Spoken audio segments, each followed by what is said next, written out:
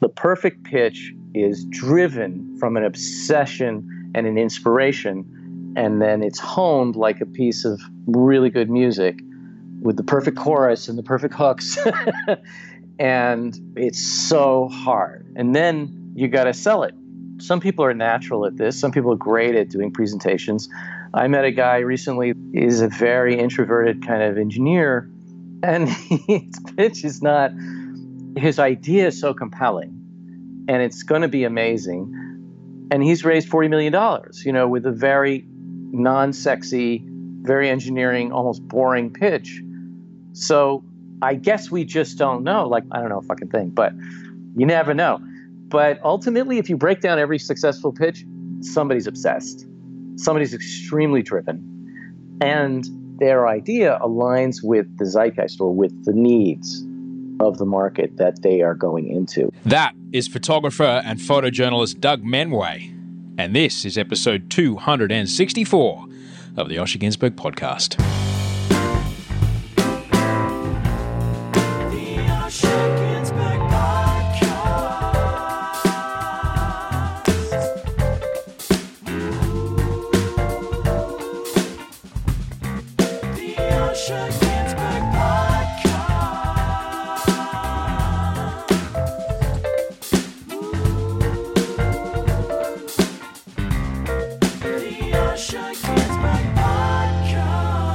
Hello and welcome to the Osher Günsberg podcast. I'm Osher Günsberg. This is episode 264 of the show. It's my lucky number this week, 264. And it was with the fantastic, the incredible, the legendary Doug Menway. You can find him. He's a photographer. He's an extraordinary photographer. Find him on Instagram, dmenway, MENUEZ or Z, depending on which part of the world you come from. If it's your first time here, welcome to the show. What is this podcast? This podcast is a conversation that you get to be a part of. It's a conversation designed to hopefully help you make today better than yesterday. Sometimes this chat will be with somebody that you know. Sometimes it will be someone that you don't know. That's okay. I guarantee in the next hour and a bit, you're going to hear something that you need to hear today. Something in the next hour or so will help you make today better than yesterday. That's a fact. This show comes with that guarantee, and there's 263 other episodes if you want to go and explore. Who am I? Well, I'm Osher Günsberg. I'm just your average bicycle riding, book writing, coffee drinking, plant eating, dog walking, kettlebell swinging, photograph taking, TV hosting, podcast making, husband, stepdad, and human from Sydney, Australia. And I've been making this show every Monday since 2013. Like I said, there's 263 other episodes if you want to check out. Plenty of them. Plenty of ones with photographers. Plenty of ones with people who aren't photographers, if photography is not your thing. But today is. If you, I do want to say a big thank you to everyone on the Facebook group. If you want to join in at the Facebook group, bunch of people there organising a meetup before the Melbourne shows, the Melbourne live shows. osher.is/FB group. If you're keen on joining the further conversation around this conversation there, lots of love, lots of support happening there, which is lovely to see. I do have to say a quick reminder, though, on the Facebook group. Please listen to this, very important. If you're in trouble, if you're struggling, this is just a general, I'm going to say this is just a general guideline. If you're in trouble, if you're struggling, the first thing you need to do is you need to call your doctor. You need to call Lifeline. Or you need to head to the emergency room, okay? If you're having a heart attack, you wouldn't write a Facebook post about the pain in your left arm and the faint smell of toast. You'd go to the doctor. You'd get yourself to medical care, quick, smart. Similarly, if you're in a crisis, please don't write a Facebook post about it, all right? If you're in crisis, go to a doctor. Do the smart thing. A Facebook post isn't going to help you feel better. A doctor will. Emergency department will. I'm serious. I don't, to be honest, I don't know if I'm going to, as far as the admins go of the Facebook group, I don't know if I'm going to put any more posts like that. There's been a couple posts in the last few weeks about it. And I just don't really want to, I want to, encourage self-care and taking care of a situation and taking action, because it's in taking action that we retain power over our situation. And writing a Facebook post about, that we're in a bad situation, for me, that is energy that you could have used to make a phone call. Go see a doctor. Something that would actually get you out of that situation. You may not agree with that as a policy, but for me, if people do want to put those posts up, me and the admins, I'll, message them directly. Just say, hey, go to see someone, and just redirect. But seriously, if you're in a crisis, do the smart thing. Take the step to take care of yourself. Take action. Take control of the situation. Get to a doctor. Get to a hospital. Call Lifeline. If you had a broken arm, you wouldn't type with your good hand about how much pain you're in and then wait for the likes and the comments, hoping it would make it feel better. It's the same with your head. Please go to a doctor. Please. The same goes on Facebook. It goes for any other thing on your phone. It doesn't help. In fact, it's only putting you in more danger because it's delaying the time between this crisis moment you're in and actually getting some perspective and some help and some guidance, perhaps some therapy, perhaps some medication, perhaps something that'll get you out of that situation. So take control of the situation. Take the step to make the situation change for the better. Call Lifeline in Australia, 13 11 14. Get to an emergency room. You do the same with a physical ailment. Don't hesitate to do it when it's something to do with your head, your thoughts. Okay? Okay? Good. Great. If you have any thoughts about what I've just said, by all means, let me know. Send us your email at gmail.com. How are you going this week? How are you going? How are the things that you do every day? How are they going? Those habits that you do every day that give you the life that you have. Because that's a big part of who we are, isn't it? We're the product of the things that we do habitually.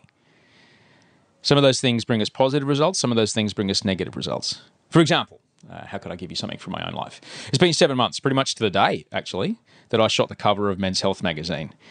I was 11% body fat on that day. That was lean. And I'm not as lean as I was for that shoot, but I actually, right now, I've got more muscle on my body than I did then. And that's the result of the habits that I've put into my life around moving my body, about challenging my body, about progressively overloading my body. The habit I have of waking up, being the kind of guy that does 50 squats. And I'm trying to be the kind of guy that does 50 squats and 50 push-ups at the moment.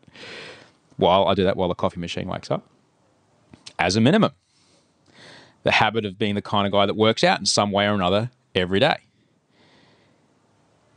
They're simple things that I do every day. However, 7 months of doing them has given me the result of more muscle on my body than I had when I shot the cover. However, on the other hand, like I said, I'm nowhere near as lean as I was. I went hard out to get down to 11% for that shoot, but I'm not as lean as I'd like to be, And that is a result of a habit of mine. And that habit is saying, fuck it, when it comes to snacks between lunch and dinner, after dinner, and after dinner. It's not the 1 or 2 days that I did it that's given me the result of a t-shirt that's lumpier than I'd like it to be around the middle. It's the habit of saying, fuck it, every day for about the last 6 weeks. So this week, I'm trying to look at what I have in my life that's the result of my daily habits, both positive and negative, both conscious or unconscious. I'm asking myself, what am I doing every day, consciously or unconsciously, that's giving me what I'm happy with or unhappy with right now? What habits have I been performing every day that give me the situation? Because nothing really changes one day to the next. It's an accumulation of action over time that gives us what we have. So on the negative side, the fuck it's extend beyond my eating. My office is very messy because I've been saying fuck it, and I have a habit of leaving envelopes unopened in a pile, which leads to things like, missing bills and, your card rego going unpaid and stuff like that. And like I said, I'm not as lean as I like to be because I've been saying fuck it around snacking, and I know that's not in alignment with my goals around my health and my well-being. My garage is a clusterfuck right now because I've got a habit of saying fuck it, and I just find something else to distract myself with rather than organising the boxes and the bits and pieces of bikes and all kinds of other things that are down there that frankly give my wife the irrits every single time she opens the garage door. And me too, to be honest. I open the garage door to get my car in. I'm like, oh, frightens me. But that pile of envelopes didn't happen overnight. My garage didn't get disorganised overnight. That's something that I added to every day with a habitual action. The garage didn't get disorganised by itself. It's a result of me adding to the chaos every day. I repeat the habit of going to put something in there and just shoving it in an empty space in somewhere that it doesn't belong. Like, no, it goes over there with the potting mix and all the other gardening stuff. The extra kilos, they haven't happened since Wednesday. They're the result of a habit of going to the kitchen, making a snack that I know I don't need, eating calories that I probably don't need, taking me in a direction of a health outcome I do not desire. It's all a habit that I choose to repeat. and I can choose to not repeat.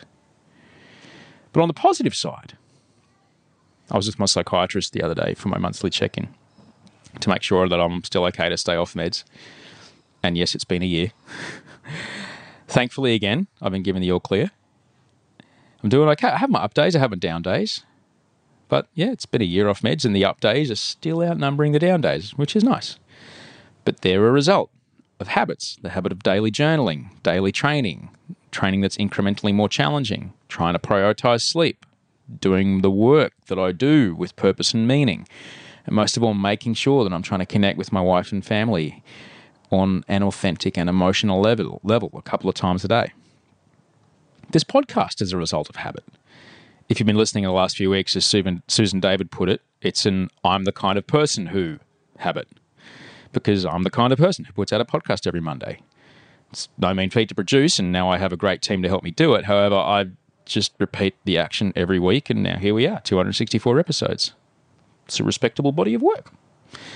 It's opened up more opportunities than I can possibly have ever thought possible. But I just did it a week at a time. So maybe this week, maybe look around you. What is it about your life that you like or don't like? That is the result of something that you've been doing every day. What are the things that you're doing every day bringing you? Are they bringing you results you're happy with? Results taking you in the direction of the life you want for you and those around you? What are you happy or unhappy about your life? Is there something you've been doing every day, knowingly or unknowingly, that's brought you that result? Are you choosing to be sedentary rather than active? Are you choosing to stay in a situation that's not healthy for you? Are you reacting habitually to a person or a thing in a way that brings you resentment, brings you anxiety? Now, while I appreciate not everyone's able to change everything, there's plenty to think about.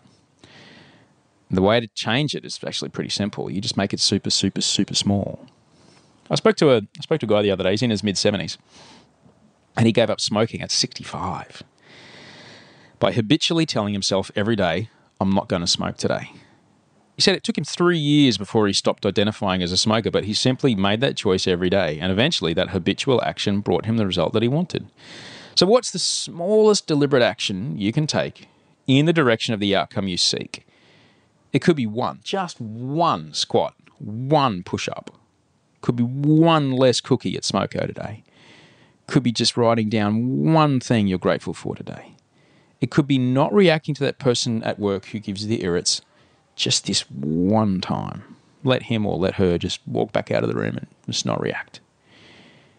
And then tomorrow, just do it again, but a tiny bit more.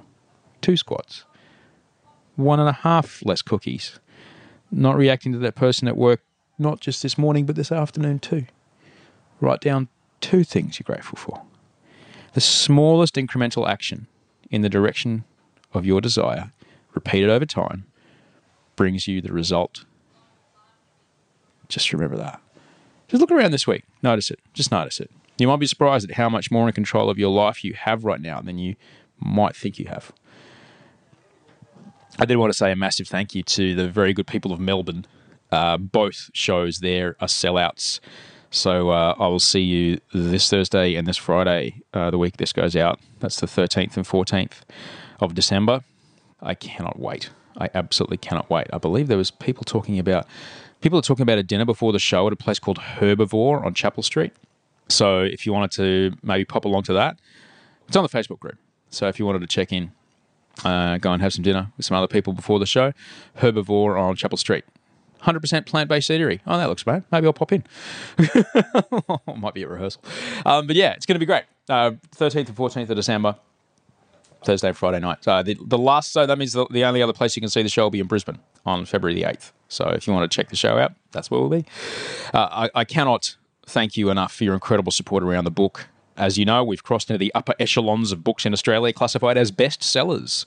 They've pushed the button on, and there's the moment, like, no sooner have they gone, hey, you're a bestseller to, hey, we just put another couple of thousand books out there in the market. So there's more books out there that need to get sold. So if there's anyone in your life that you could perceive would do benefit by reading it, maybe let them know. There's an event in the next couple of weeks in the Judeo-Christian tradition of giving So maybe you pass that on. If you do have the book, thank you so much for supporting me and the message I'm trying to put out in the world. If it is for you, only if it's for you, may I please ask you either just leave a review of the book somewhere on Goodreads, Booktopia, Audible, on your own social media. If you please just put a post up about it, what you thought of it, what resonated with you, what you took away from it, what changed for you, that would be of enormous help for me. If you wanted to buy another copy to give someone that you love in a few weeks, that would be even better. Yeah, that'd be great.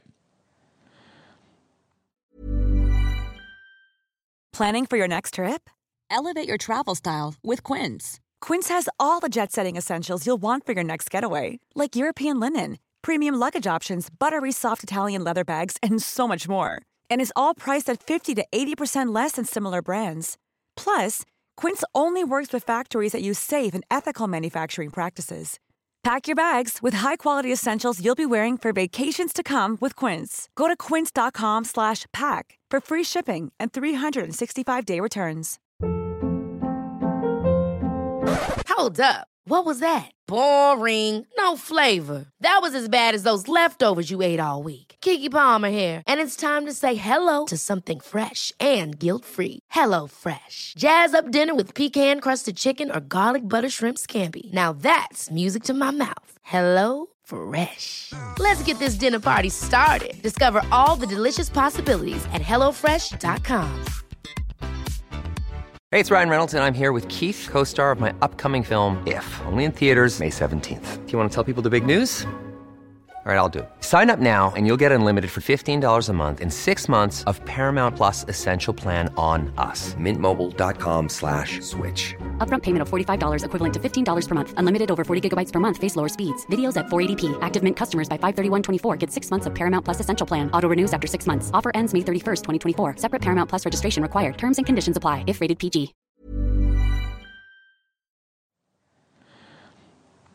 So let me tell you about my guest today. Doug Menway is a photographer from the United States. He has covered everything from the Ethiopian famine, the emergence of the AIDS crisis, and most notably the rise of Silicon Valley between 1995 and 2000. You and I are communicating right now, both broadcasting and listening, thanks to the people that he chronicled during this time, documenting the incredible emergence of that part of the world and the technology that came out of it.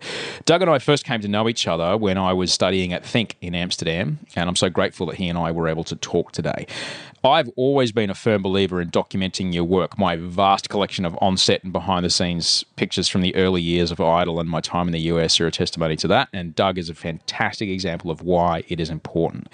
Probably Doug's most significant work recently was documenting the incredible rise of Silicon Valley from 85 to 2000, capturing the generation and the creation of technology that you and I use every single day. You might not think that you'll ever be a photojournalist. You might only ever take photos on your phone. However, what Doug has to talk to you about today is not only a masterclass in documenting the world around you, but also what it takes to truly change the world for a man that was in the room as the world was being changed. Now, this one's pretty nerdy. It's not often I get to talk to one of my photography heroes, so I won't mind if if it's not for you. But you never know. You never know what you can learn from an artist like Doug and a man who works and has a career like Doug, and what lessons he's got that could translate into your own life. Because you never know what works for Doug, and his photography process might just translate into your own process. Doug was kind enough to join me on Skype from his loft in New York City. Enjoy this conversation with Doug Menway. Hey, Doug. You handsome Australian devil. What's going on? I'm grateful to have you on the show, man. You know, I love talking to you, and we caught up at Think, and just the opportunity to share your story a bit more with my podcast listeners. I'm really excited about, man. Thank you. I'm honored to be on, and I'm just thrilled you came back. I remember the last time we spoke was like 3 a.m. I was in Singapore or somewhere. You were in Amsterdam. That was so much fun. It was, yeah. And I remember it was when I was working at Think, the School of Creative Leadership in Amsterdam, and I don't know how I even did it, but I figured out a way for you to control a PowerPoint slideshow remotely. Yeah, no, I'm not neurotic at all. I really need this. Sure, I have to be able to control my show. It was brilliant. It went really well. Yeah, you're in Kuala Lumpur. You're in Kuala Lumpur, if I recall. Where are you right now, Doug? I'm at home in our new loft. We just moved to Kingston, New York, the new Williamsburg, as it turns out. Everybody's moving up here from Brooklyn, it seems, and there's this whole new artist community. And we had a plot, a compound across the river, and we just decided to downsize into this loft we've had for about 10 years, and it's just great. We're really today's the first day we've lived here without thousands of boxes around us. So that's always a great day, isn't it? And we had a really lovely visitor who was helping me with Skype tech support. This brilliant woman, a former Apple person who actually created and led the team that developed the camera on the iPhone, America. And I'm sitting there going, back. I don't know if I can curse on your podcast. You can swear all you like. Fuck, because Skype changed their interface. First of all, last time I used it, no problem. I open it tonight and I'm like 10 minutes out and I'm like, great, I'm a little ahead. Great. And now it suddenly doesn't recognize me, wants me to sign in, but you can't just sign in. It's a Microsoft must-have Microsoft account. Well, I don't have one, so I have to make a new account. And I couldn't find my password. It was like a movie of tech nightmare. And so finally I turned to America. I said, I hate to bother you with this. But anyway, my brain froze. And she set up this new account on Microsoft. And then I finally reached you and you saw what happened. So. Well, when you're reaching out for tech support and you can reach to one of the actual people that put the camera on the front of the iPhone, that's going to help you out. I knew you would appreciate that because here's a person who actually, how does it feel to actually change the world, right? And here's a human being, Mariko, who's dearest friend.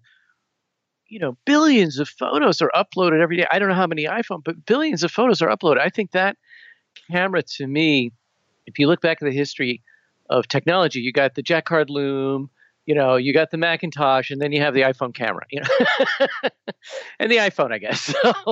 But the camera has unleashed so much creativity. So many people around the world are, not trained visually, and now they are learning, and it's exciting, and you see everybody has this access to their own visual power.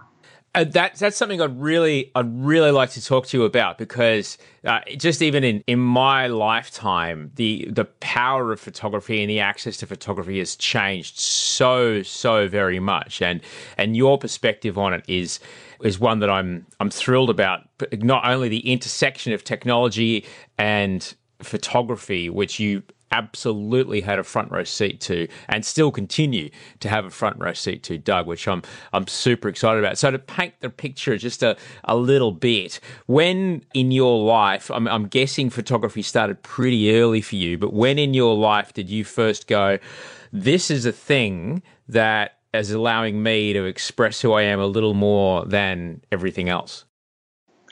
Oh, it's a great question because I was talking with a young person the other day about finding your calling, or how do you know what you're supposed to do in life? When does that hit?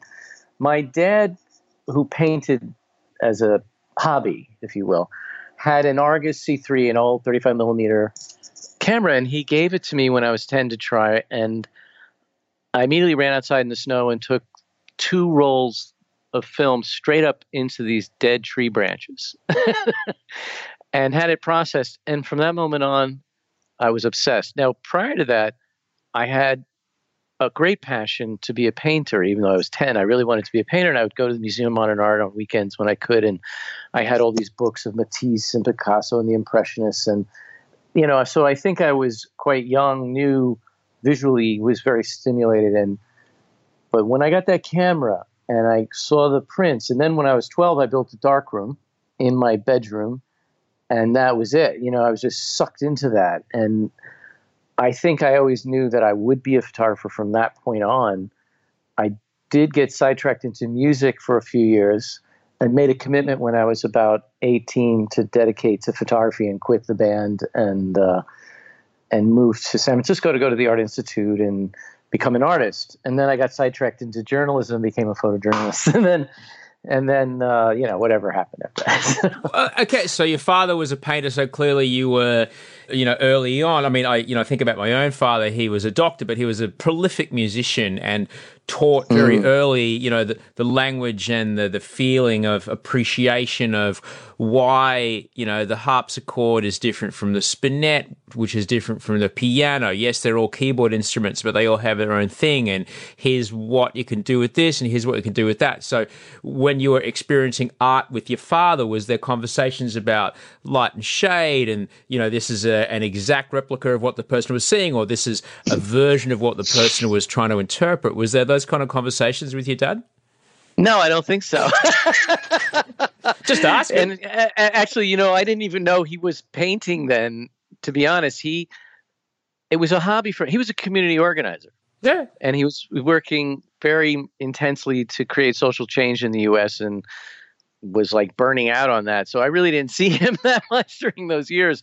And, then later in life, he really started painting again, seriously, after he retired. But he had a visual aesthetic, and I think he would just sort of drop bombs on me at the right moment. He just did the right thing at the right time that he saw I was ready for, and I think that was one of them, that camera. And I'm sure he told me stories about that intrigued me enough to want to know or try the camera. I don't remember.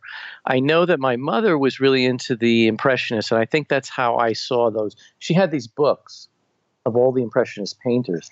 So I think that's how I got into art originally, was from my mother. She became a poet later on. So your father then, when you think about your career path and what you've found extraordinary success doing, it seems your father's influence of, telling the story to enroll people in positive change might have been the thing that he gave you. I think it gave me a sense of responsibility to the community, in the sense that he was on a mission, and as I left art school to move into photojournalism, I discovered that was a noble cause. You had to be willing to die to make a picture that could bring light to injustice if you were going to succeed at that. You had to be all in. And it was definitely probably I think I owe my father a lot for that, because he had a sense of responsibility to the community and to society or whatever. And I think as a photojournalist, you're telling stories that are not often told or not being told, and you want to shed light on those things. So in recent weeks, we've certainly seen how photographs have shifted the paradigm of public opinion around, certainly with the refugee crisis on the southern US border. Photos of kids getting rescued out of a flooded Thai cave brought the world together. Why is it a photograph that can help change our heart more than like the most perfectly constructed sentence or most perfectly constructed paragraph? Do you want to really know? Yeah, I really want to know the answer to that. Here's my theory. It has to do with visual memory and how humans process information. I believe that the way our minds store visual memory, and I researched this a couple of years ago and couldn't find any. There's lots of studies now and information about how we store long-term and short-term memories. But visual memory isn't really, I haven't seen anything in 2 years. I haven't looked in 2 years. But here's the thing.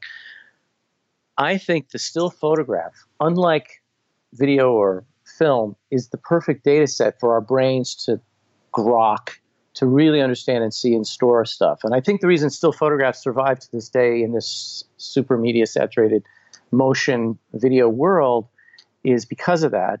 And we use those still photographs to understand who we are and our place in the world subconsciously. I think we're all asking, who am I? Why am I here? I think that's the background chatter for the human condition. And when you look at a photograph of a kid in Thailand or an adult, whatever, you learn, but you also see who you are and who you're not. You sort of can identify or not. You see yourself in opposition to the people, or in ways you want to be like them, or you want that dress, or wow, that person's cool. But you really see, and part of the reason I believe this is because when I think really hard about my own memories, and I think really hard about a dream I had, or a film that I saw, when I really break it down, it turns out that what I'm really carrying around with me is a still frame, the key frame from that dream. And then I think of the next scene and the next scene. And you can see how the mind could assemble it just as we assemble a film with frame by frame. It's almost interesting, too, in technology, we end up sometimes unintentionally realizing how we're copying biology. As now we're really consciously trying to recreate the brain. But I think there's so many examples in science how we just recreated something that already exists in nature. But I'm digressing a little bit, but I really believe that someday we'll discover that we capture, you open your eyes and the first thing you see is upside down in black and white. You're scanning for threat, fight or flight. And then it turns upside down in color and you get all these other information. And then your brain fills in 50%, 70% of the information is because we really actually don't have that higher resolution.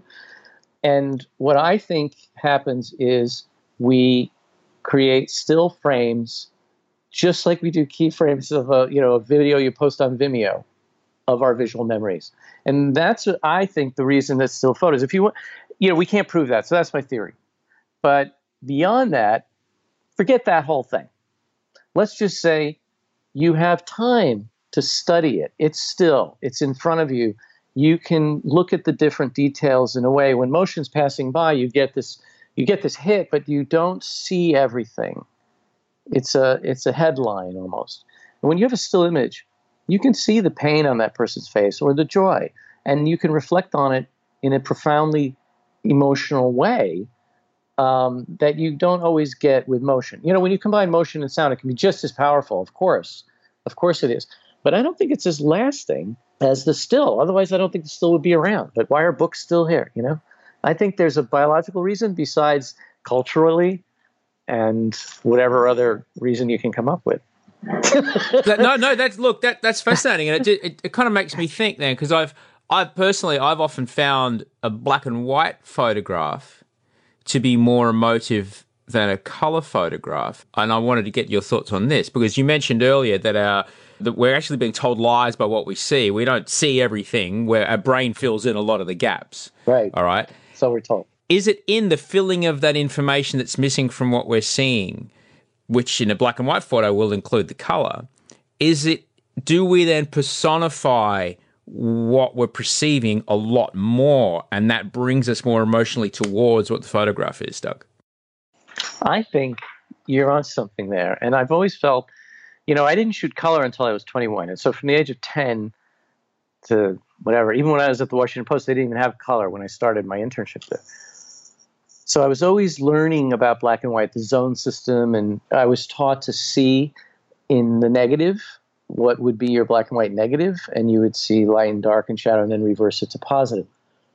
When I got into color and I really started to think about what color meant, it's funny because you can accept, sometimes you'll say, oh, that's a good picture, but it's really just the color of your glasses that's making it work, because the color is so interesting and also distracting. And I think what you said is right on, because I think black and white photographs are more emotional because you are not distracted by the color.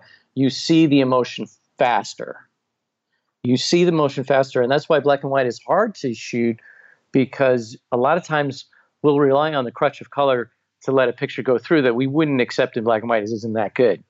If you change it to black and white, it's just not that interesting. But color is so powerful for us, for those that aren't colorblind, Do you think about when you're making a photo, like as a photojournalist, you've covered some of the most interesting yet most harrowing things that have happened in recent history.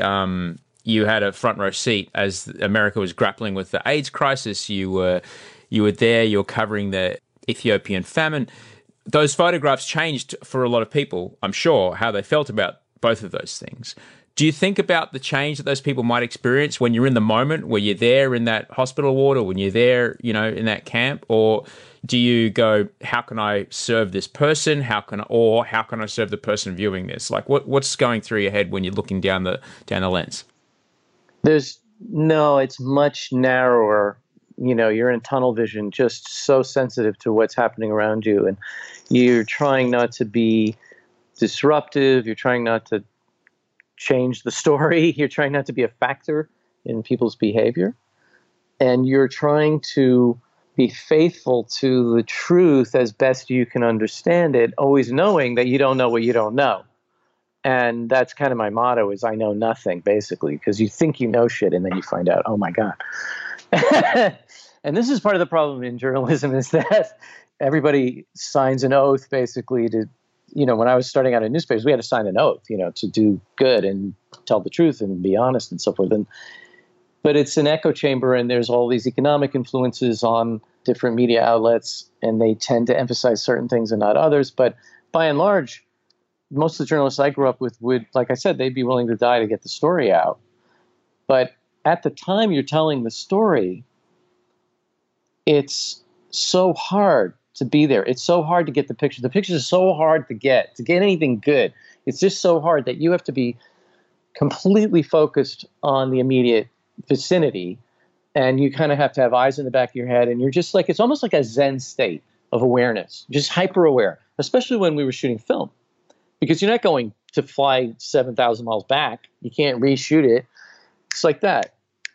So you become almost a mystic, but you really have to just be there. And honestly, the rewarding part about it, though, is when you're that focused and you're that close, you make really strong connections. I mean, they may not last. You may never see them again. But I always acted as if I was going to see them again. And I always used to say, I always want to be able to come back. So a lot of times you actually don't take the picture because there's too much pain or it's too intrusive.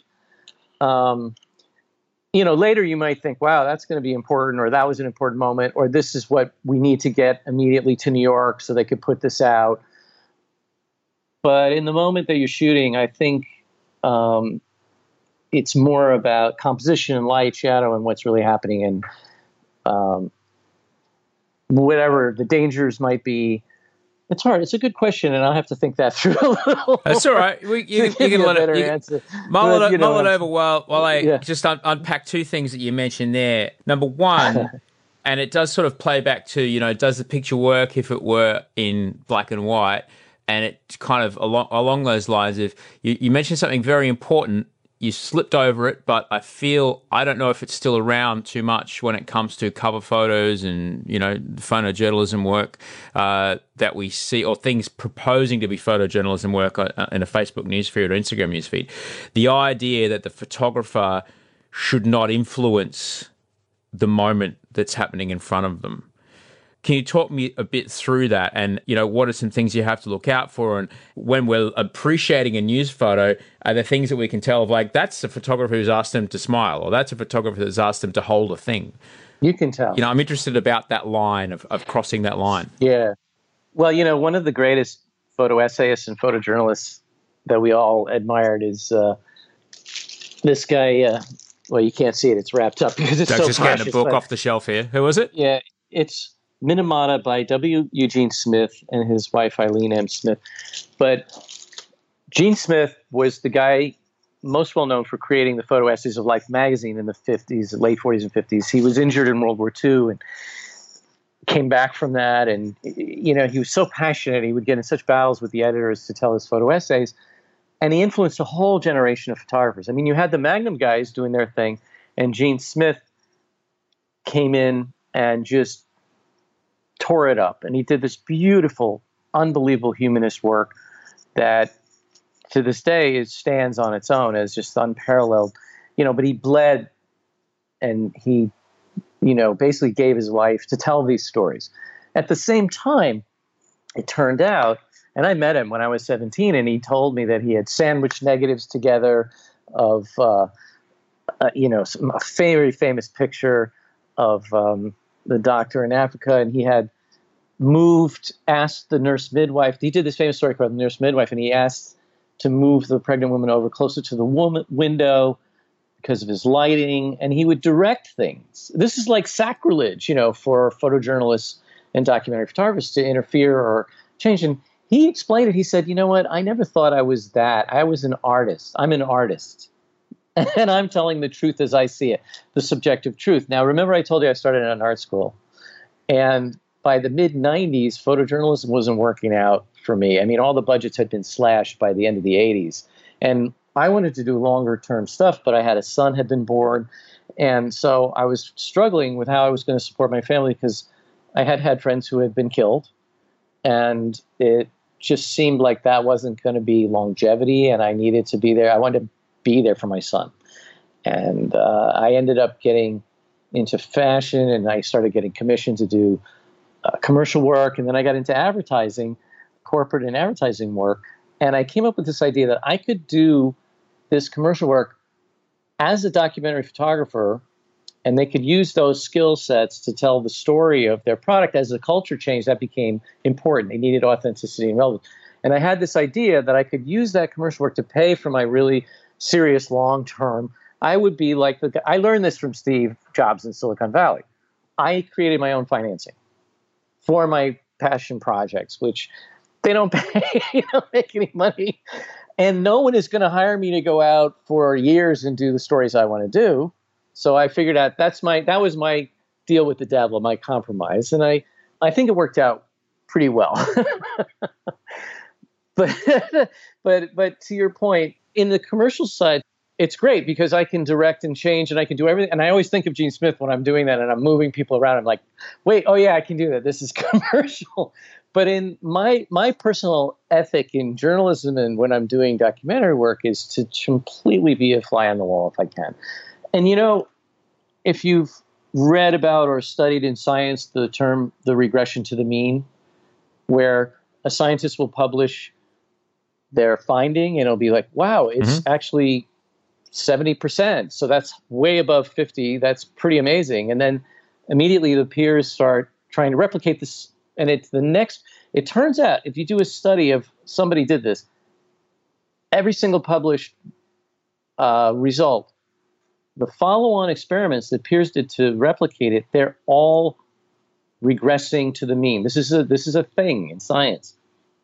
They're never the same or above. They're always lower and lower and lower. And every further on experiment, it gets closer. And this ties in with the observer watching the subject and the influence that, and they've done studies now where they show that, yeah, you're in the room, that changes the results. You go behind the glass, it still changes the results, not as much. You go into the next building and you're watching from a hidden camera. It also has an actual measurable effect on the subject's behavior. So what are you doing there with a camera? What's that going to do? So yeah, I'm aware. I'm hyper aware. And at the same time, I really believe there's been a lot of stories where people completely lost the ability to track me and forgot that I was there. I know that for a fact because years later they said, oh, you know what happened? I said, yeah, I was there. And they're like, no, you weren't. That's actually happened to me. And they didn't remember that I was there. So I know I can become invisible at times. And there are things you can do. But we worry about it. I know my friends worry about it. And I think we feel like if you're part of the story, you're defeating the whole point of telling their story. But that's a constant push-pull that happens. It's a danger. The disappearing into the background must have been very helpful over your career, and that is a definite skill when it comes to being a photojournalist. And that would probably be a superpower, I'm guessing, in your line of work. You did mention Steve Jobs, and of course, there's that extraordinary book that you've put together, Fearless Genius. Thank you. How did you make a connection with Steve? Let's talk about that. That book's all about the first kind of real wave of extraordinary innovation that happened in Silicon Valley at the end of the 70s into the mid-80s. How did you first make the connection there with Steve? Well, I had a friend, Rick Smolin, who asked me if I knew did I hear that Steve had just been fired from Apple? And I was shocked. Now, I had just come back from covering the famine in Ethiopia, which you mentioned before. And that story was so overwhelming for me, even though I had shot a lot of news and terrible things. I found the scale of that story to just be astonishing, how much suffering was going on. And it made me have a kind of an existential crisis at a relatively long, what can I photograph of the human race that shows tangible, positive change, that there's a reason not to kill ourselves, There's all this man's inhumanity to man and how much evil is in the world and good versus evil. And I kind of started to think about doing, I don't want to sound like Pollyanna, but try to find stories that, even if they're just little stories, that are progress. People are moving forward. They're progress. They're inspiring. And I did a book on AIDS orphans in Uganda that was from the point of view of the transformational power of education. So that's what I'm interested in process and how you move forward. But anyway, when I heard that about Steve, I thought he had changed the world already once. And he announced at that point he was going to make a supercomputer for education. And I knew that, well, education was the key to every social issue. And so I thought of my dad and I thought of society. And Rick gave me an introduction to a woman named Susan Kerr, and I called her up. And then I got a meeting with Steve, and I told him I wanted to shoot his comeback.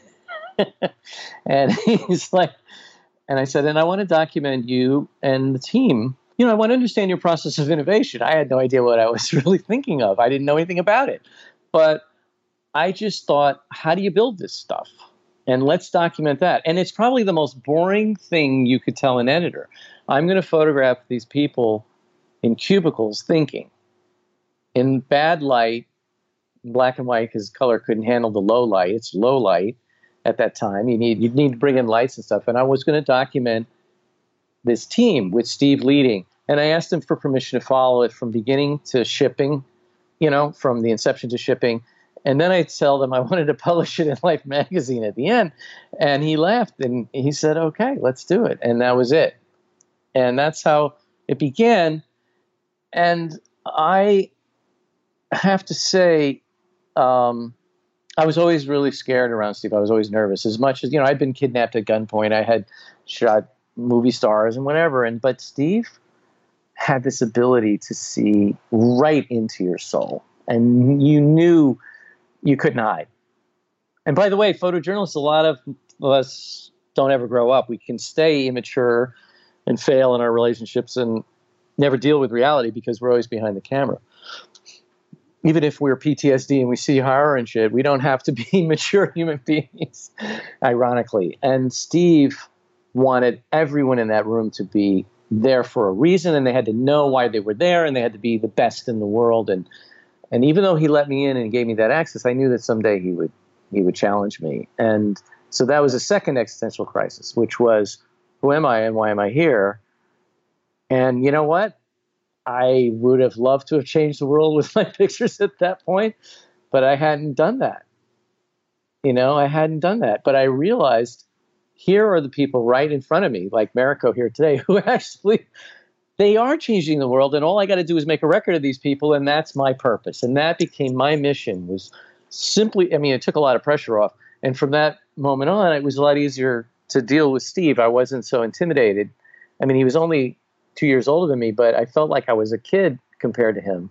And so I kept my distance and tried to be invisible and just do my job and not have any bias. And it's funny because my wife, we were talking about Steve, and she said, Steve was trying to be friends with you, and you were always pushing him away.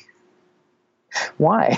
I was like, I had no memory. I didn't really remember that like that. I didn't remember it being like that. And then I thought back and I thought, oh, I know why, because I covered a lot of cults and I didn't want to get sucked into the cult.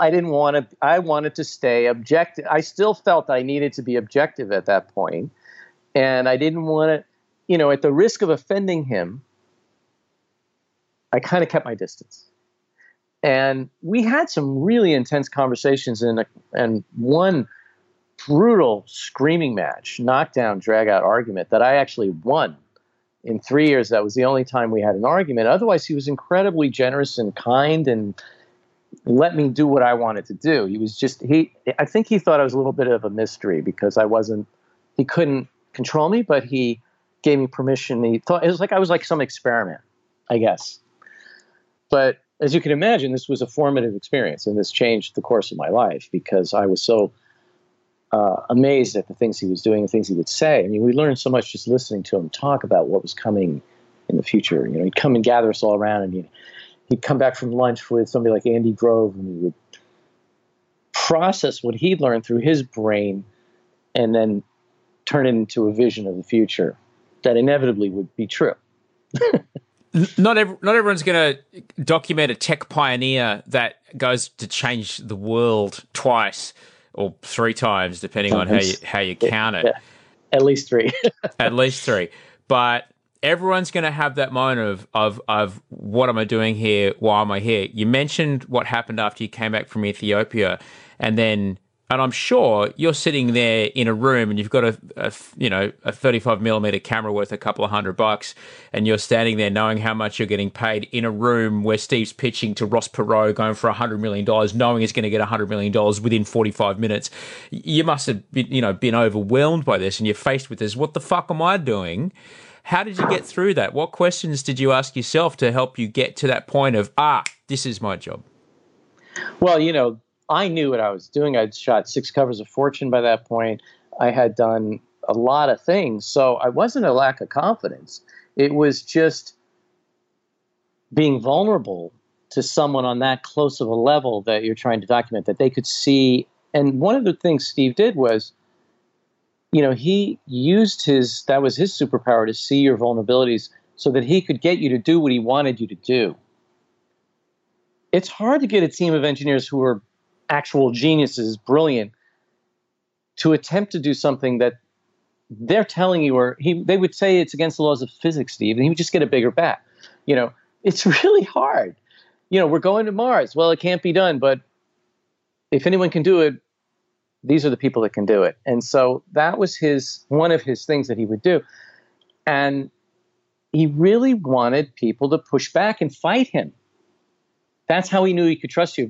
If he could try to crush you and you stood up to him and fought for your ideas, then he knew, okay, fine, you could change his mind.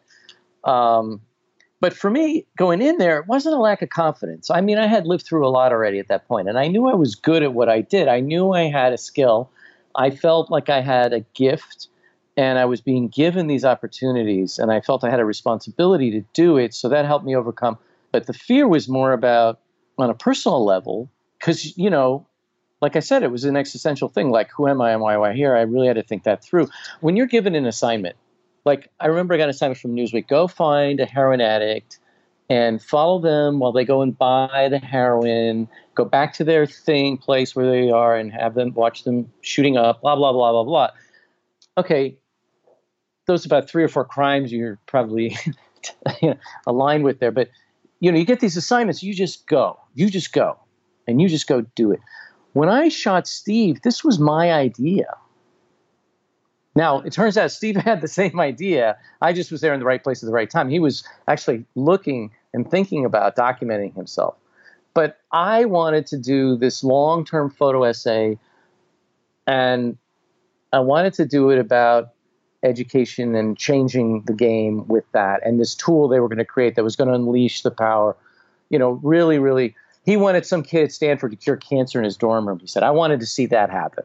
So that changes the dynamic when you're responsible for it and you're thinking about how you will tell this story. That is overwhelming because you don't know if you're going to be up to if you're getting anything, you don't know. And it was a 3-year project. So, I just felt that, and also there's the ignorance of youth. I was only 27 years old. Who isn't confident at 27?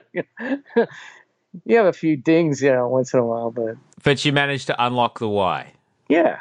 Yes, I managed to unlock the why, and that was very liberating. That was really cool. And then later, as I got older and I'd be doing other things, I started to feel like I actually there's this Mai de Santo in Brazil. My wife is Brazilian, and she works with this woman for years, and she is candomblé and different aspects of different sort of religions and belief systems. And she read the tarot for me in New York City one night. And she looked at me and she said, the divinities are speaking through you. You are the messenger. Shut up and take the pictures. Stop talking. So, you get this feeling sometimes, you do, when you're out there, that something's talking to you, like this chill comes down my neck. And I turn my head and there it's like being presented to me. The picture's like a gift. Right. So, yeah. But, that's years and years and years of hard work and dedication and learning the process. So all the technical stuff is out of the way and second nature, so you can be present for that. That's the important thing to recognize there, Doug. Right. You've documented, not only did you document the moments, the years of Steve Jobs' career, but you've documented similar things for over 70 more by now companies in their ascendancy, sometimes descendancy. I'm interested, you've been in the room for a lot of pitches Probably as many as the really good VC. When it comes to storytelling, talk to me what you've learned, what works, what doesn't work in a really solid pitch. You know how hard it is to write a hit song, right? I think it's exactly the same. The pitch, it's no different. You're creating a work of art. And, people don't think business is creative. Bullshit. The best entrepreneurs and innovators, they're like artists. I'm fascinated by it. And yeah, I remember when Jeff Bezos was raising money, he practiced his pitch on my wife Therese and I going up Aspen Mountain for 20 minutes alone with Jeff in the lift. And at the end of the ride, I said, "Oh my God, what did you think?" And I think it's great, Jeff. You're gonna. I can see the future. It's gonna be amazing, but you're gonna kill my local bookstore. He's like, "No, no, we're not." But yeah, they kind of did. But the bookstores have come back, if you've noticed. Anyway, I saw a lot of pitches at Kleiner Perkins. They used to let me come to the Monday morning meetings, and one day John Doerr showed me a bunch of business plans for Netscape and just a whole bunch of companies like Sun and Compaq and AOL, and he laid them all out. And he wanted to do a project called The Best Laid Plans, and I wish we had done it. I don't know, we got distracted, but I saw a pitch this week, and I can't tell you much about it. But of all the pitches that I've seen in all these years, it's probably the most perfect I've ever seen.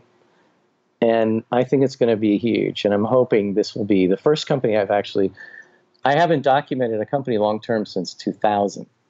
I've been doing other things, and this might be the next one. Yeah, and it might be big. It might be big. I got to tell you, I saw more companies fail. I used to walk into these startups, and if they were spending a shitload of money on design and architecture and perks and stuff, and I'm talking about like in the mid 90s. Nowadays, if they don't do that, there's so few talent. There's no pipe. We graduated 200,000 engineers in the U.S. and in China it was 2 million. The starting salary for an AI engineer is $1 million a year now. It's like there's no so everybody's got to have everything fabulous for you to work there. So it's so competitive. But back in the days, Jeff Bezos used doors on top of sawhorses. That's the kind of mentality that you really had to have, and you probably should still bootstrap if you can. People raise way too much money and then it doesn't work out and they get nothing. You should bootstrap if you can. But anyway, you could walk in and you could tell in 10 minutes if they were going to make it or not, because they were focused on the wrong things. They weren't writing code. They weren't focused on the product. They were focused on puffing and popping and marketing it out there before they had the real product. But are you familiar with Guy Kawasaki's pitch deck? Guy Kawasaki is he was the evangelist at Apple and worked with Steve, and he's got this thing you can download, and I recommend it highly. And I actually used it in 2009 and raised money successfully. But I think the perfect pitch is driven from an obsession and an inspiration, and then it's honed like a piece of really good music with the perfect chorus and the perfect hooks. And, it's so hard. It's so hard. And then you got to sell it. And that's another interesting part. Some people are natural at this. Some people are great at doing presentations. I met a guy recently that I was shooting who is a very introverted kind of engineer. And his pitch is not, his idea is so compelling. And it's going to be amazing, I think. He's very young. And he's raised $40 million, with a very non-sexy, very engineering, almost boring pitch. So I guess we just don't know. Like I said earlier, I don't know a fucking thing. And they say that in Hollywood, no one knows a fucking thing. That's a great old Hollywood saying. You never know. But ultimately, if you break down every successful pitch, somebody's obsessed. Somebody's extremely driven. And their idea aligns with the zeitgeist or with the needs of the market that they are going into. It aligns with that. I love that whole process, and I love it when people come up with stuff that's counterintuitive and it looks like it's going to fail and it's completely wrong. I met another guy recently who I think he has every chance of turning the contemporary thinking of how AI should be prosecuted on its head. Like he might be the guy that turns Facebook, Google, Apple, all the way people are going about, the idea, what is AI, machine learning, it depends, but if you're trying to replicate a human brain right now, I think the way they're trying to go after it predominantly is with software and silicon. But you have 86 billion neurons in your brain. No, there's more than that, isn't there? I think there's 86 billion on 1 cubic centimeter. I don't know. There's a ton of There's a lot. Neurons. And as it was explained to me, if you wanted to create the equivalent in software and silicon, a chip, for even a cubic centimeter of your brain, you would need a chip the size of 2 basketball courts covered with processors. And the amount of electricity to run that would be like a small city. So if you were going to try to replicate the whole human brain, like some people have announced they're doing, can you imagine it would be more electrical power required to run that giant chip than the entire Earth can create? So this person that I'm talking about now has this biological solution, and he's programming neurons, and he's actually getting them to work, combining them with silicon. So the power of our neurons is so much greater than anything. We haven't got quantum computing yet. That's still a myth. We have qubits lasting millionths of a second or whatever. It's not there yet. But they have gotten it to work in 2 dimensions for a split second. So someday, Moore's Law died about 6 years ago, right? And to do the artificial brain, replicate the brain, you need to be at the knee of Moore's Law. You need to have this astonishing doubling and quadrupling of power that we've had since 1964 when Moore announced Moore's Law. So we don't have that now. We have parallel processing. We have interesting, cool stuff happening. And there's improvements in processing speed that I'm not even probably aware of. But, there's supercomputers. But to get the kind of processing power you need to replicate the human brain, I think this guy's onto something. It's really interesting. We'll see. Even on a budget, quality is non-negotiable. That's why Quince is the place to score high-end essentials at 50 to 80% less than similar brands. Get your hands on buttery soft cashmere sweaters from just $60, Italian leather jackets, and so much more. And the best part about Quince, they exclusively partner with factories committed to safe, ethical, and responsible manufacturing. Elevate your style without the elevated price tag with Quince. Go to quince.com/upgrade for free shipping and 365-day returns. Even when we're on a budget, we still deserve nice things. Quince is a place to scoop up stunning high-end goods for 50 to 80% less than similar brands. They have buttery soft cashmere sweaters starting at $50, luxurious Italian leather bags, and so much more. Plus, Quince only works with factories that use safe, ethical, and responsible manufacturing. Get the high-end goods you'll love without the high price tag with Quince. Go to quince.com/style for free shipping and 365-day returns. It's exciting to be you, man, because you have this access. Dinner parties at your place sound like they're pretty good. You have some good conversations. You have some good conversations over carbonara, Doug. I'm grateful that we can speak, but I'd love to. I'm mindful of the time. I'm mindful it's quite late in New York where you're speaking right now. So let's talk a little about what we spoke with at the start. I'll hold up my phone here. All right, you said you had you spent the evening with the person that.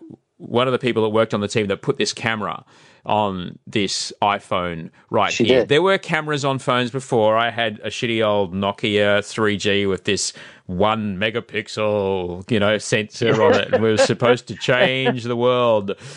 What has the extraordinary explosion of access to photos that are easy to take and look damn good straight away and not having to wait for that processing, taking it to the chemist, all that kind of shit you used to do. What has that done for how we use photography, do you think? How are we approaching photography and appreciating photography now that everyone has so much more access to it? Well, I think it's unleashed all this human creativity. Like 1 billion people came online last year with smartphones or something. And just imagine, the creativity that's out there. I think Mariko Borgov, who's an extraordinary cross-disciplinary person with all these different skill sets, and she was just the right person to do this, to drive the camera team for Stephen. Yeah, they had an off-the-shelf system, and they were phones with cameras before, but Mariko's insight was, hey, we have the talent, we have the desire, we could create, this iPhone camera could rival the best DSLRs. We could kick the shit out of we could do something that would be high quality. And it's all about the incredible algorithms and math for focus and the different things they brought to that. development of that camera that she spearheaded, and she had the vision for what that could be. And Steve was like, go do that, and that unlocked the power of this for professional photographers. And, there's two ways of thinking in selling cameras. It used to be, and it oscillates. The first way is, hey, have the pro use your camera, and then the amateurs will follow the pros. And then there's another way, which is, who cares about the pros? Just figure out what the amateurs need and sell to them directly. And it goes back and forth. You see this all the time in different campaigns. Well, this camera was the equalizer. This camera is a phone. I felt, just unleashed. This is like my journal, my walking visual journal. And I'm really grateful that they put the time and energy to, because you know what, as a photographer, when you were using the early versions, ultimately you really couldn't embrace it totally because you could only use it like this. You couldn't make a print. Now I have portfolio images from this here. And I have to interrupt for 1 second because this is my camera of choice right now. This is the new Leica SL, which came out a few years ago. And it's kind of a hybrid between a mirrorless like the Sony and the DSLRs like I was doing, using another brand for years, and now Leica's a sponsor. But that is the ultimate for me in a professional equipment. But they have a saying, the best camera is the one you have with you. And I always try to have that camera with me, but this one is in my pocket. So that, I think, unleashed a whole new way of thinking for professionals. And their families and friends saw them using it, and they had it, and kids had it. And when you see kids interacting with it and working with it, and what I think has happened is the iteration process is so much faster. With film, you had to very carefully compose or shoot, and then you process it and you get it back and you go in the darkroom and all that stuff. The barrier to entry is so low now. It's frictionless. But being able to shoot a lot with this and look at it and see, I'm watching people in my own family and friends learning because they can. It's so much faster for them to see, oh, that's not good. How did you do that? And then they can play with it. Not everybody gets to the point where they want to learn how to improve their photography. But I think the iPhone is this powerful tool that has allowed people to be creative. And I mean, what was the whole digital revolution around anyway? That camera, the reason I was kind of saying jokingly there was this, and then the camera is because it's such a great equalizer and liberator of creativity for anybody. And that was Steve's vision for the Mac, computers for the people, for regular people. And that was Doug Engelbart's vision that we should leverage our brains versus replace them with robots. We should leverage, right? Wasn't that his idea? That was a humanist vision for these tools. There's been a lot of mistakes along the way. There's been a lot of crazy shit. And the one thing that's top of my mind right now is how social media is, in this midlife crisis of, we've destroyed democracy and we're killing your culture and your values, and trolls are dominant and all these problems with social media. At the same time, it's beautiful to have a connection to your audience, and as an artist, you can communicate directly, and it's just amazing the things, and to reconnect with friends and family. All that stuff is really powerful. That's what they wish it was all the time. All these unintended consequences from their algorithms that are not thought through, that are laced with biases. But I just think, damn, if you can get a tool that's simple and anyone can use, it's just transformational. And I'm so grateful that they did it because I love it. I fucking love it. And I think I'm thinking of a few friends of mine who are really interesting people. They're smart people, and they always loved photography, and they were very supportive of my work. And this camera has opened up a whole new world for them. And they're posting, they're on Instagram, and it pisses me off too. Because they're taking pictures I wish I took. Like my wife has this unbelievable eye, and she'll always go, "Oh, that's amazing." And I'm like, "Why didn't you tell me?" Because I'll have the camera over here, and she's shooting with her iPhone, and she's getting these great pictures that I didn't even see. So this is the thing. Everybody has their own visual power that they haven't unlocked yet, and the phone can unlock that. So you mentioned that your wife has an eye. Just to wrap this, let's give people listening a bit of homework. How can you develop your eye, Doug? Well, I like to start people off with If it was a camera, it would give you a 50 millimeter lens. I mean, in the old days, we'd give you one type of film, like Tri-X black and white, shoot with a 50 millimeter lens, simplify it, and do that for a year. Just that. Then you could go to a wide angle lens or a longer lens, and you have to learn a vocabulary. And there's basic things. One of the first things that I would recommend, so that's what we would do in the old days. With the iPhone, they have this incredible 2-camera system. So it's really wide, but then they have this, I don't remember the lens length, but it's like a 50 or almost an 80. It's a portrait mode? Yeah, in portrait mode. But you just hit 2x in photo mode, and it's a longer glass. It's more like the human eye. It's like a 50 to 80 or something. I actually should know the focal length of these lenses, but I don't remember. Anyway, I would shoot in 2x for a year. But before you do that, I'd go and there's several places online where you can go. I can't give you the URLs, rules of composition or just basics of composition. There's this one core foundation of composition called the Golden Mean, Aristotle's Golden Mean. And it's like a rectangle with a spiral and triangles in it. Anyway, if you read just go on Wikipedia and read about that. And what you're trying to do is figure out why a picture works. And it works because A, there's some emotion probably. B, the light and shadow and the composition moves your eye around the frame in a way that's rewarding to the viewer. And we know in physics that your eye goes, because of the wavelength of light, your eye always goes to the lightest area of the picture. And that can be the depth of your picture because it goes right off the edge. You want to have the light on the subject. What is your subject? So you want to think about, A, limit yourself to one lens and just practice, practice, practice. That's how you get to Carnegie Hall, right? And then 2, learn about composition. Learn basics of composition. Like the triangle is the strongest form of composition. If you can have your eye move around a triangle, this is Sebastião Salgado, one of the greatest photographers ever lived, showed me his prints one night in his darkroom in Paris. We were drinking till late, and he was showing me pictures, and he would say, "Look at the triangle," and I'd be like, "Fuck you, man! This is so brilliant," and it's true. And I'm always trying for those triangles, and he just saw them naturally. So learn the rules of composition, and then try to play with light. Try to play with light and shadow, and you layer these things. These are like 3D chess layers that all have to come together. Another thing that I would lay into that as a street photographer, as a documentary photographer, is Cartier-Bresson said, it's not enough to have the decisive moment.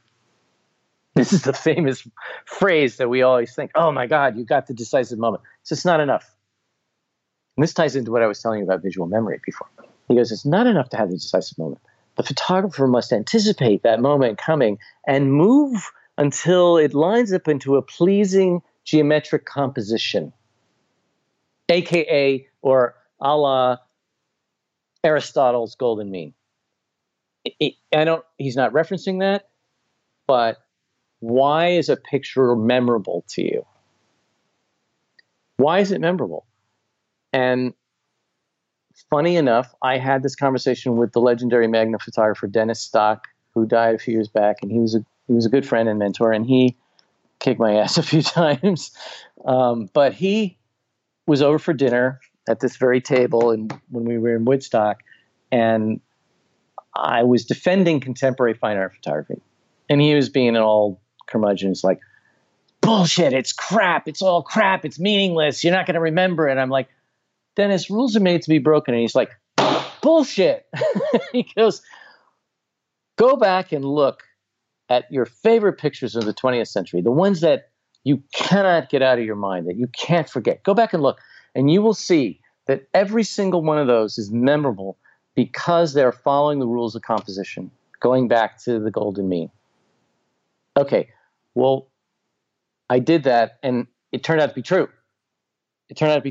So why are some photographers great? It's because they instinctively see things geometrically in a graphic way, and they're getting moments, and they're getting emotion, and the light is great, and it's freaking hard. It's like a miracle. Every good picture is a miracle. Some people are just good at it and easier for them than others, and others have just really work at it. But I think it's kind of And this is a language of seeing. This is a way of learning to see. And that's why this is so exciting, because you can use this to learn to see. And I think if you go and get an MBA, you're probably taught not to see, oddly enough. Because when I go into campaigns, advertising campaigns, a lot of times people don't really, it's amazing to me because they just don't see. And I don't know if that's because there's some other process in the collaboration inside their world that they don't want to see, or they don't want to say, oh, that's great. Wow, did I digress? The whole point about visual memory and why we remember stuff, how is it formed? Where does it store it in our brain?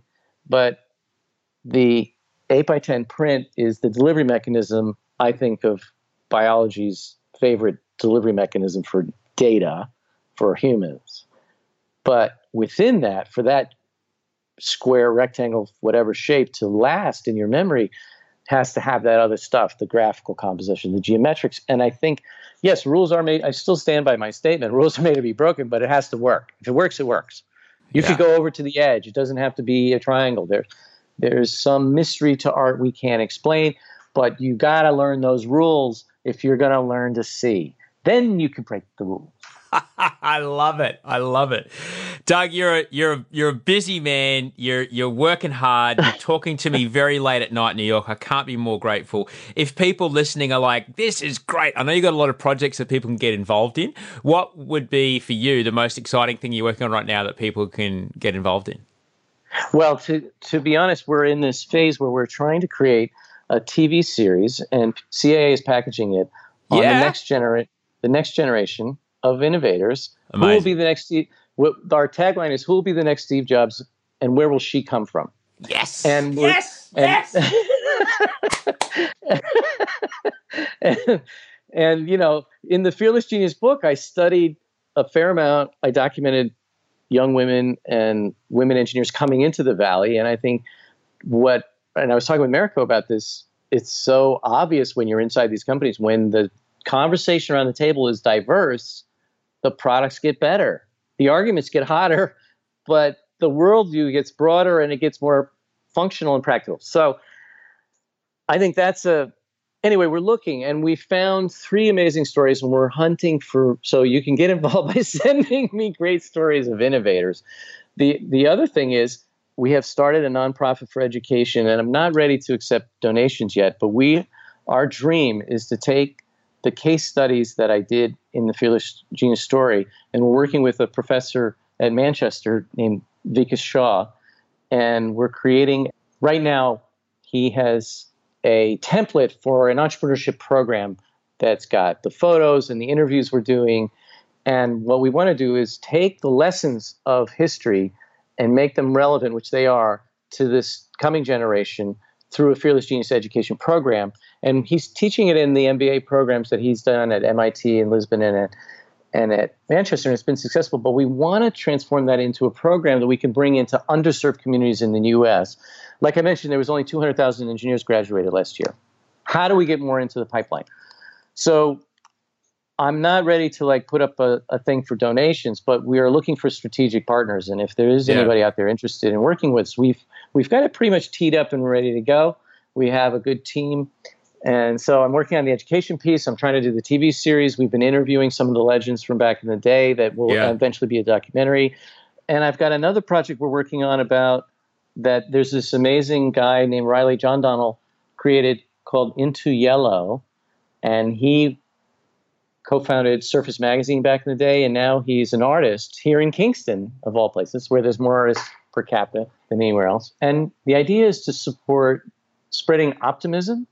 And mental health for artists was at the core of this, because there's that whole thing of crazy genius, creativity and art and insanity. Oh, yeah. I think right now, mental health is becoming a subject that can be talked about more, particularly here in the U.S. I'm not sure about Australia. But artists they're a troubled lot and a difficult lot. And so what I'm doing is I'm collaborating with a group of artists, some of them pretty well known, and I'm trying to document their process, just like I did with Steve Jobs. What is your creative process? And somehow what Riley did was he got Pantone to create a whole new color yellow for this project. So Holy we have shit. to incorporate the color yellow into each series somehow. So that's the other thing. I'm working on a few other things, and I'm doing some ad campaigns that I'm really excited about. And I'm trying to stay out of jail, man. That's all. Doug, pay my taxes. the biggest thing that I've learned a lot from this conversation, and I'm just so freaking happy that we got to speak. But the big thing that I'm hearing from you is that, as far as the business model goes, not everyone's going to be a documentary photographer or a photojournalist or a TV presenter that my gig, but the business model of what's the thing that you can do to make the money that you enjoy and you can find an amount of love in, but it gives you the finances to do the things that light your heart on fire, and watch how the thing that lights your heart on fire serve the thing that makes you money, which then serves the thing that lights your heart on fire, and it goes around in a cycle. Would that be right? You have it all figured out, my friend. That's the goal. But what you just said requires risk. It requires walking through fear. It ain't easy. If you try to do that, you'll probably fail at some point. But that's just a speed bump. If you really believe in your ideas, you got to keep trying. And you'll never hit it out of the park if you don't do that anyway. You'll be living that quiet life of compromise that isn't taking you to Mars or the future or happiness. Doug, welcome to your new home, and thank you so much for taking the time, man. I really appreciate it. You're the best, Osher. I hope we can hang out in person sometime and knock back a few. Mate, well, I'm sober these days, so there'll be great coffee, but don't worry, we'll knock back a few. A few coffees. You're on. I love it, man.